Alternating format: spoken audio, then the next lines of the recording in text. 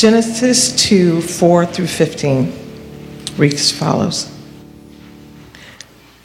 These are the generations of the heavens and the earth when they were created, in the day that the Lord made the earth and the heavens. When no bush of the field was yet in the land, and no small plant of the field had yet sprung up, for the Lord God had not caused it to rain on the land, and there was no man to work the ground, and a mist was going up from the land, and was watering the whole face of the ground. Then the Lord God formed the man of dust from the ground, and breathed into his nostrils the breath of life, and man became a living creature. And the Lord God planted a garden in Eden in the east, and there he put the man whom he had formed. And out of the ground the Lord God made to spring up every tree that is pleasant to the sight and good for food. The tree of life was in the midst of the garden, and the tree of the knowledge of good and evil. A river flowed out of Eden to water the garden, and there it divided and became 4 rivers. The name of the first is the Pishon. It is the one that flowed around the whole land of Havilah, where there is gold. And the gold of that land is good. Bdellium and onyx stone are there. The name of the second river is the Gihon. It is the one that flowed around the whole land of Cush. And the name of the third river is the Tigris, which flows east of Assyria. And the fourth river is the Euphrates.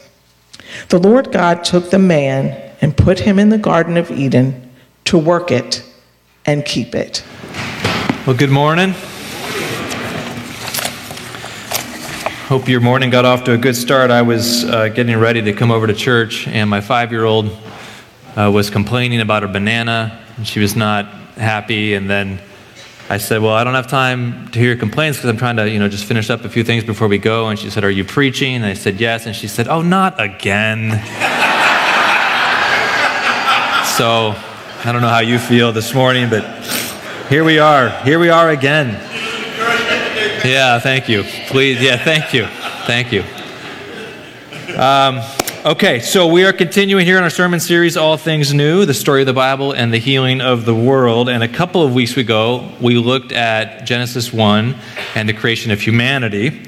And we're going to give another run this morning, because there's actually a part 1 and a part 2 to the creation of humanity, the end of Genesis chapter 1, and then what we just read this morning, Genesis chapter 2. So we're going to look at how humanity was not only created, as we saw last week, to be the king and queen of the world, but how we see again here, or we see here in Genesis 2, that humanity was created to be priests.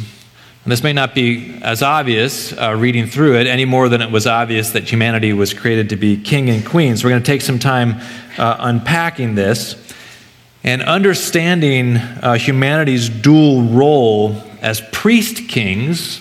It's going to be important for fully understanding the story that is going to emerge then throughout the scriptures. And not only is it going to be important to understand humanity's role as priest as it relates to the unfolding of the scriptures, but it's also going to be important for you and I here in the 21st century in our context, thinking about what is our role in the world? What is our vocation?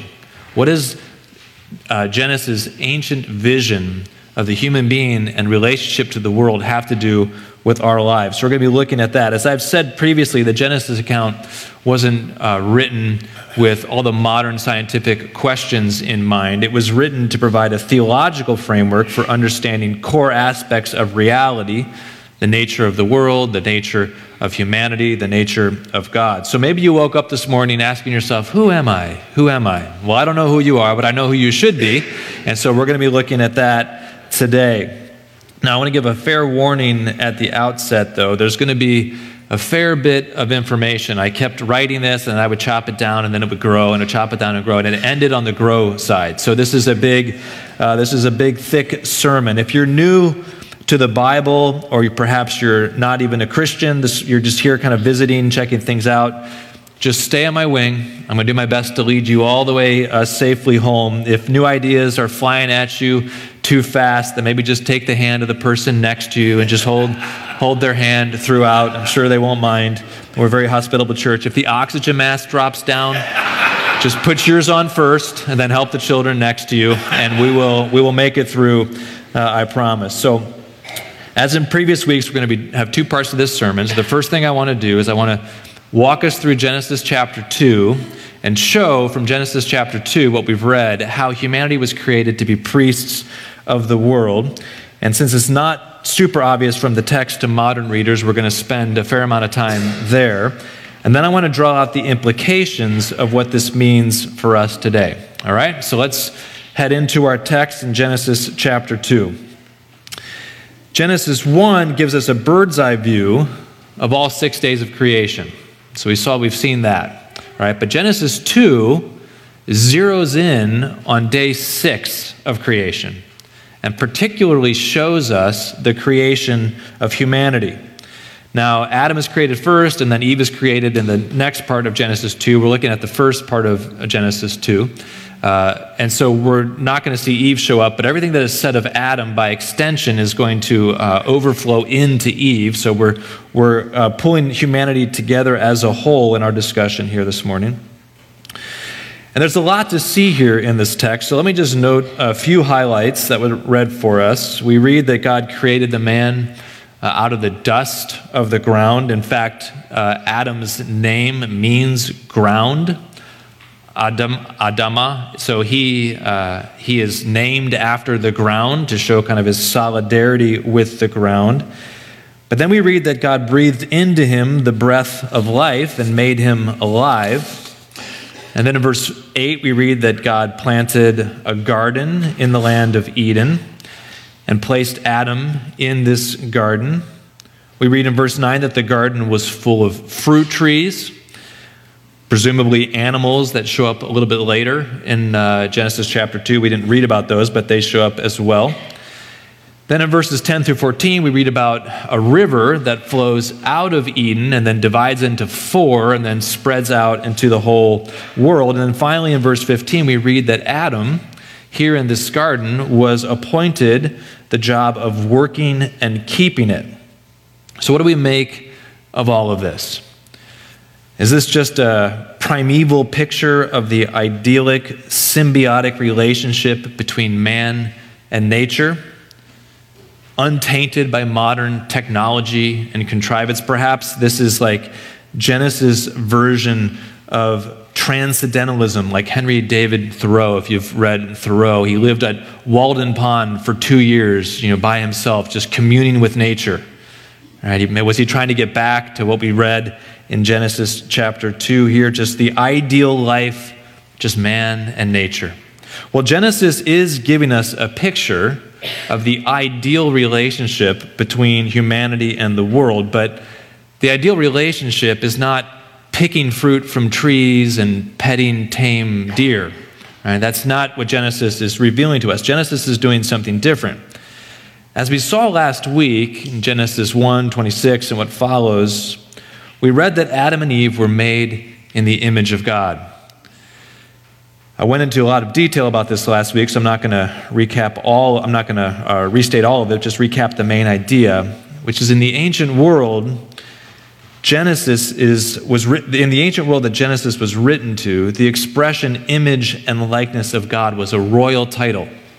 It was given to the king. It was used only of the king. So the king who existed in God's image and likeness was a living representative of the God.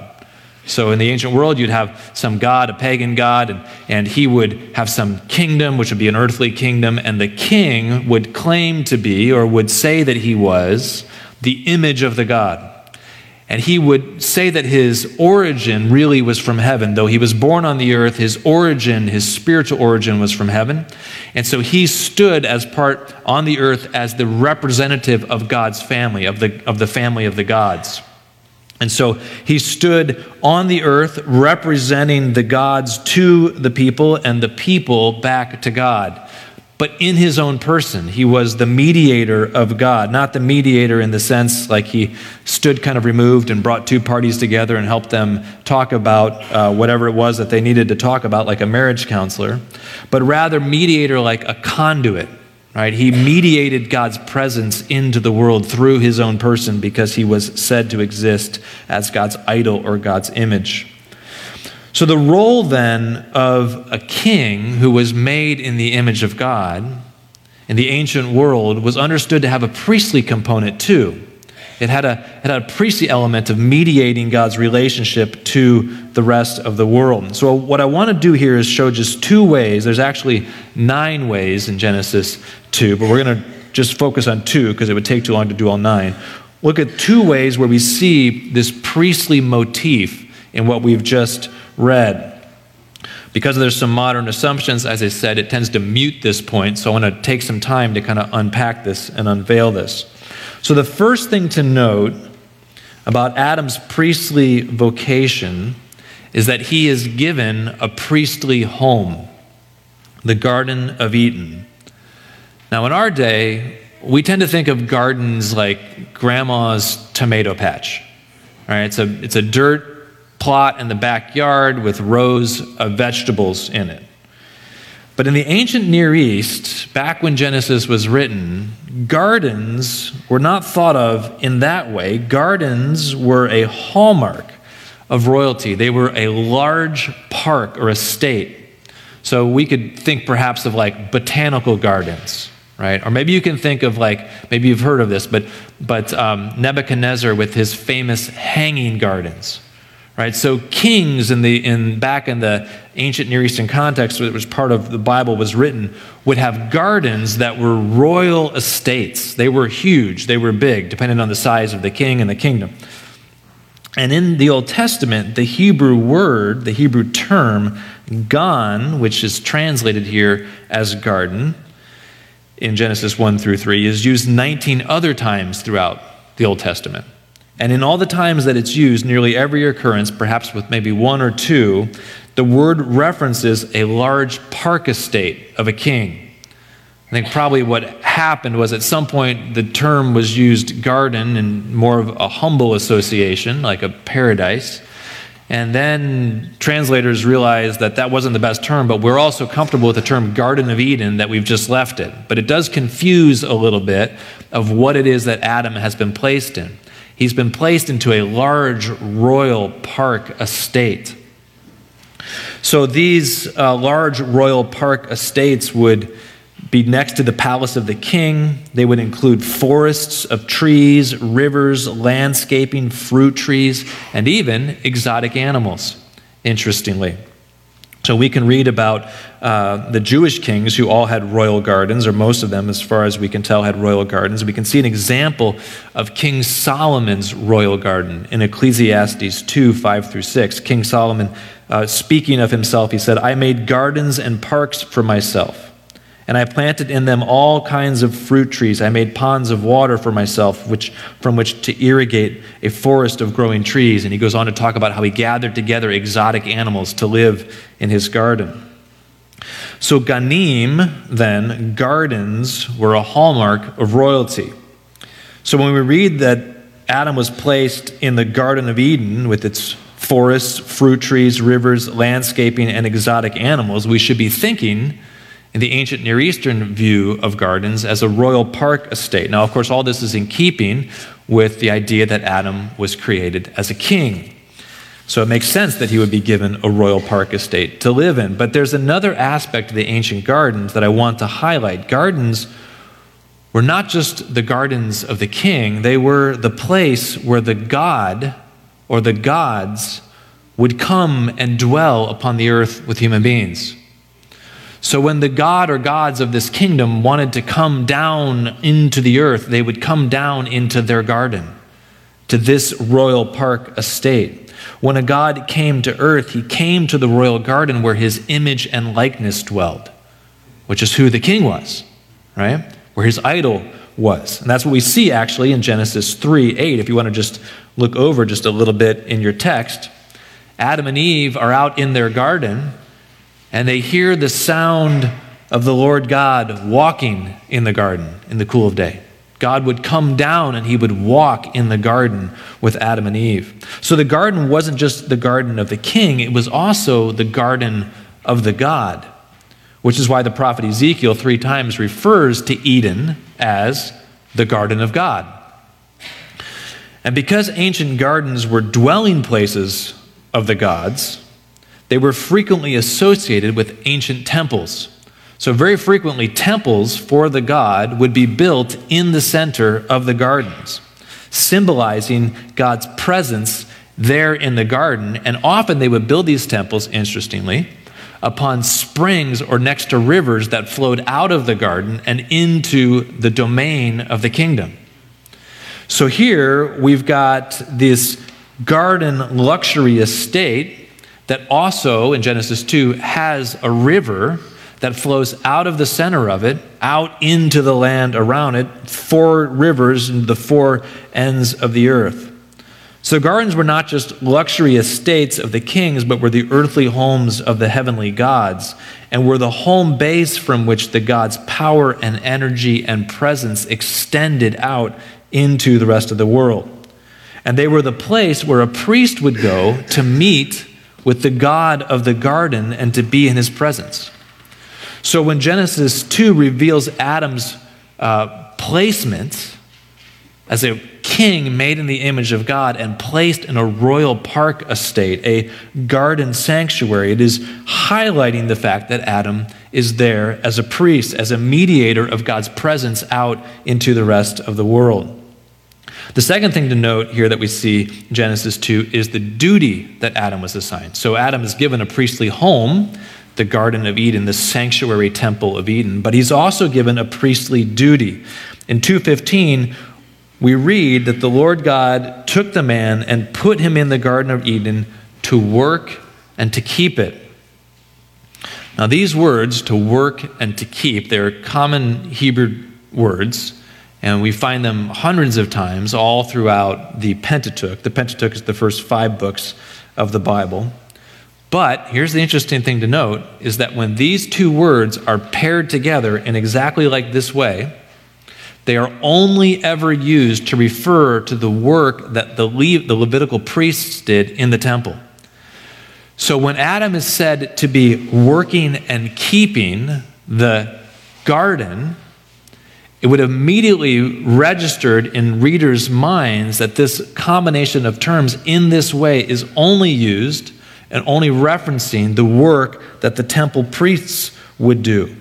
So in other words, when we read that Adam was appointed to work and keep the garden, the sanctuary of Eden, what we are reading is not a description of the work of a farmer or a modern gardener clipping branches and pulling weeds, but the work of a priest serving in the temple. Now, one might wonder, what purpose was there for a priest in the Garden of Eden? We read throughout the Old Testament, we see lots of priests, and priests, fundamentally, they did a number of things, but one of the main things they did is they mediated the relationship between a holy God and a sinful humanity. So, if we don't have a sinful humanity yet, why do we have a priest king here in the garden working and serving in the garden sanctuary? What work possibly did he have to do? The fact that we would wonder such a thing reveals, I think, a root misunderstanding about the nature of God and the nature of creation. Creation, right here from the very beginning, has always needed God, even when it was brand spanking new and untainted.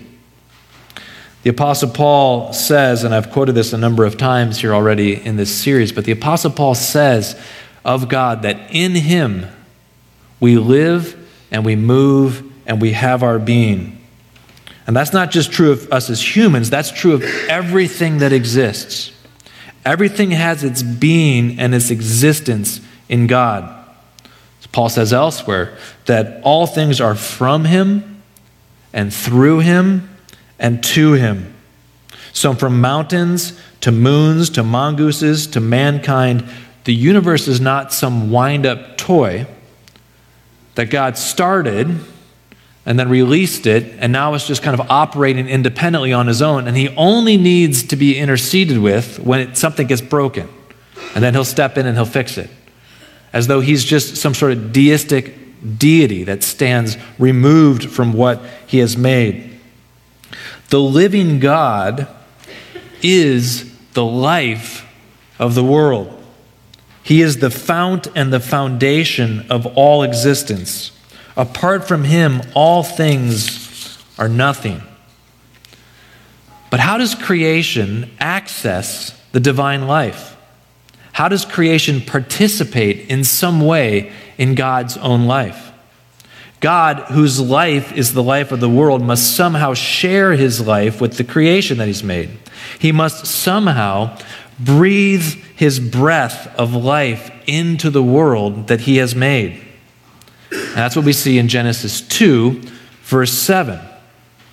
When God breathed the breath of life into Adam, the one whom he had made in his own image and likeness, he was breathing his life into the world.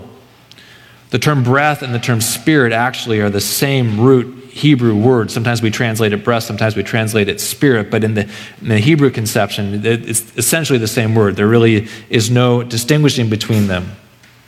And so God, in breathing his spirit, his breath into Adam, he is putting his breath, his spirit, his life into the world that he has made. And insofar as Adam was the priest king of the world, he was the conduit through which the life of God flowed out into the world. So when Adam and Eve were told, back we saw last week in chapter 1, to multiply and fill the earth, they were being asked to extend the image of God out into the whole world, which is to say they were being asked to extend the life of God out into the whole world. As long as Adam stayed connected to God, he was able to mediate, to communicate, to send or share God's life to his world. But cut off from God, he had nothing to give. He had nothing to mediate or pass along. He was part of creation. How could he bring life to creation if he was just part of creation? So here's the punchline. Not only was Adam created to be the king of the world, he was also created to be the priest of the world. He, and then Eve with him, stood between God's heaven above and earth below. They dwelt in the temple garden of God and were appointed to serve him from there. And from there they were to multiply and fill the whole earth and to extend the life of God out into all of creation. So Genesis is teaching us something true about human beings, that human beings were created to be priests, as the ones who mediate or communicate or pass along the life of God to each other and to the rest of all that God has made. Okay, now let's see if we can figure out what this means then for us today. I think that we don't typically think of ourselves as priests, even though we could get into some places in the New Testament that describe us as priests. Not only as priests, but as a royal priesthood, as priest kings and queens. But we don't often think of ourselves in this way, even as Christians. So a couple mistakes I think that we can make here when we think about humanity's role as priests. I'm not sure these qualify as ditches because they're not equal opposite, but there are two of them. All right, so two mistakes that we can make. I think the first mistake we can make with this introduction of humanity as priests in the world is that we can just completely overlook or forsake our role as priests to the world. And we can view the world fundamentally as something that exists for us, as something to consume, something to take. So we don't live life, we don't view life as something to live for, only live in. Right? We don't approach the world with the mindset that we are bringing in ourselves a blessing, the presence of the living God, by which we then bless the world. Our whole orientation, if we neglect our role of priest, is to be consumeristic, not just in a modern material sense of too many trips to the mall, but in an ancient universal material sense. We are fundamentally consumers and not givers. And so we don't bring life to the world, we bring our own need. We bring our own cravings. So what is your orientation to the world this morning in light of humanity's calling as royal priests? Perhaps you've given no thought to blessing the world, but only using the world. Maybe you didn't put it in quite those terms, but as you reflect upon it this morning, it seems that that might be the case. There's no life or joy in that posture. And how empty is the life that only takes and never gives? We just know that to be true. We've lived it enough to experience in our own lives that if we move into relationships or into the world and our fundamental posture is to take and not to give, there is no joy in that.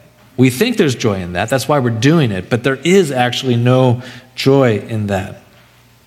This has been the fundamental human posture, the fundamental human mistake since the world began, to take for self and not give for others.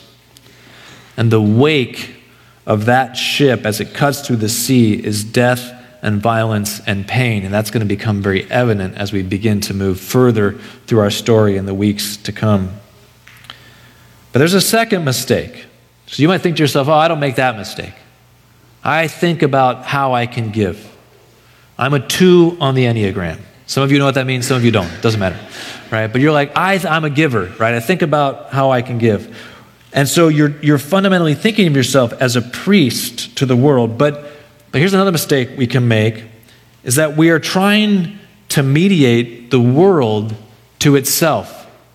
Like, what am I bringing to bless the world? This is the person who does indeed desire to bless the world around them, but they are only blessing the world with more of the world. They see the need of the world, and so they try to bless it with everything that they can find around them, but except God. So they're blessing the world with the world's money, the world's justice, the world's bounty, the world's prosperity. They're trying to mediate the world to itself. But the world is in need of a blessing. If the world could bless itself with itself, it wouldn't need you. In fact, it maybe wouldn't even need God. And that's how sometimes we think about this. You need to bring something from outside the world, better than the world, or you're only trying to bless the world with itself. Blessing the world with more of the world is like trying to improve the paint color of your living room when the only paint you have is the same paint that you used to paint the room to begin with. You can't improve the world with more of the world. Christina Rosietti is a poet, and she wrote a poem. Someone sent this to me just yesterday, and it fits, so I'm bringing it in here. She says this. She says, "No thing is great on this side of the grave, nor anything of stable worth. What so is born from earth returns to earth." And isn't that the case, right? Even the best that this world has to offer, if it comes from earth, it just returns back to earth. If it comes from the dust and it's severed from God, it just returns back to the dust. It's just passing through. I was thinking about kind of the futility of trying to serve the world apart from God. And last night, Jill and I were at the emergency room because our daughter got her finger caught in a door, and so it all worked out fine. No one died, rest assured. But we were at the emergency room for about 8 hours, going through all the drill with it, right? And we got to the point where the doctors had come in and they were sewing a little bit of stitches in the finger. And I was thinking to myself, these are such nice people. I'm so grateful for their skill, for their excellence. And I was thinking, I don't know that maybe this refutes my sermon, because they are blessing. There's such a blessing here. But then I thought, in 100 years, that finger is going to be dead. There is no life that they can give to that finger that can transcend the limits of that finger, right? You can prop it up. We can rearrange the deck chairs on the Titanic, but the ship is going down, cut off from God. And so if we're trying to bring a blessing into the world, and the only thing that we have to bless the world with is just more of the world, we are trying, in essence, to bless a dying world with its own death. We can't bring a blessing to the world if all we have is the world. If you long to bring something meaningful and beautiful and lasting to the world, then you need to bring something beyond the dying goodness of the world. And what more meaningful and beautiful and lasting can you bring to the world than the life of God? So here's the good news this morning. If we are in Christ, if this morning you are in Christ, you are a believer, you don't have to make yourself into a priest king or a priest queen. Through our union with Christ and the gift of the divine breath, the Holy Spirit, the holy breath of God, has been placed into us, and we do indeed carry in ourselves the life of God. We don't have to make ourselves into something that we're not. We simply need to live into the reality of what we are. That God has put His Spirit inside of us. He has made us and is making us in His image. He has put His breath, His Spirit inside of us, and He has sent us out into the world to carry in our person the blessing and the life of God. We need to let go of our fear. We need to let go of our self-protection. We need to let go of our consumeristic mindset. And we need to let the life of God flow through us into the world. I don't know all the different ways that can happen in your life. There are no doubt endless ways that can happen in the lives of your children, in the lives of your friends, in the lives of your spouse, in the lives of even the world and the structures around us with our creativity and our control and our beauty. We can bring all of this to the world. So embrace your identity as a Christian, to be a priest of God to the world, and ask God to show you how He wants you to live out your calling. Ask Him to show you what stands in the way of people seeing Christ and the life of God in you. Spend some time praying about that. Take some time to sit with that and think about it. What blocks the life of Christ from going through you out into the world? What fears stand in the place? If you're not a Christian this morning, then let me say that God's calling to be priests, kings and queens of the world is as much for you as it is for Christians. This isn't a Christian calling. This is a human calling. Christians are those who have, in God and in Christ, are moving back and have re-accepted, as it were, the divine calling, the divine mandate. If you are not a Christian, then embrace God's calling in your life to be a priest, to be a conduit through which God's goodness flows into the world. Humble yourself and own His image and likeness. You can't be His priest if you insist upon being made in your own image.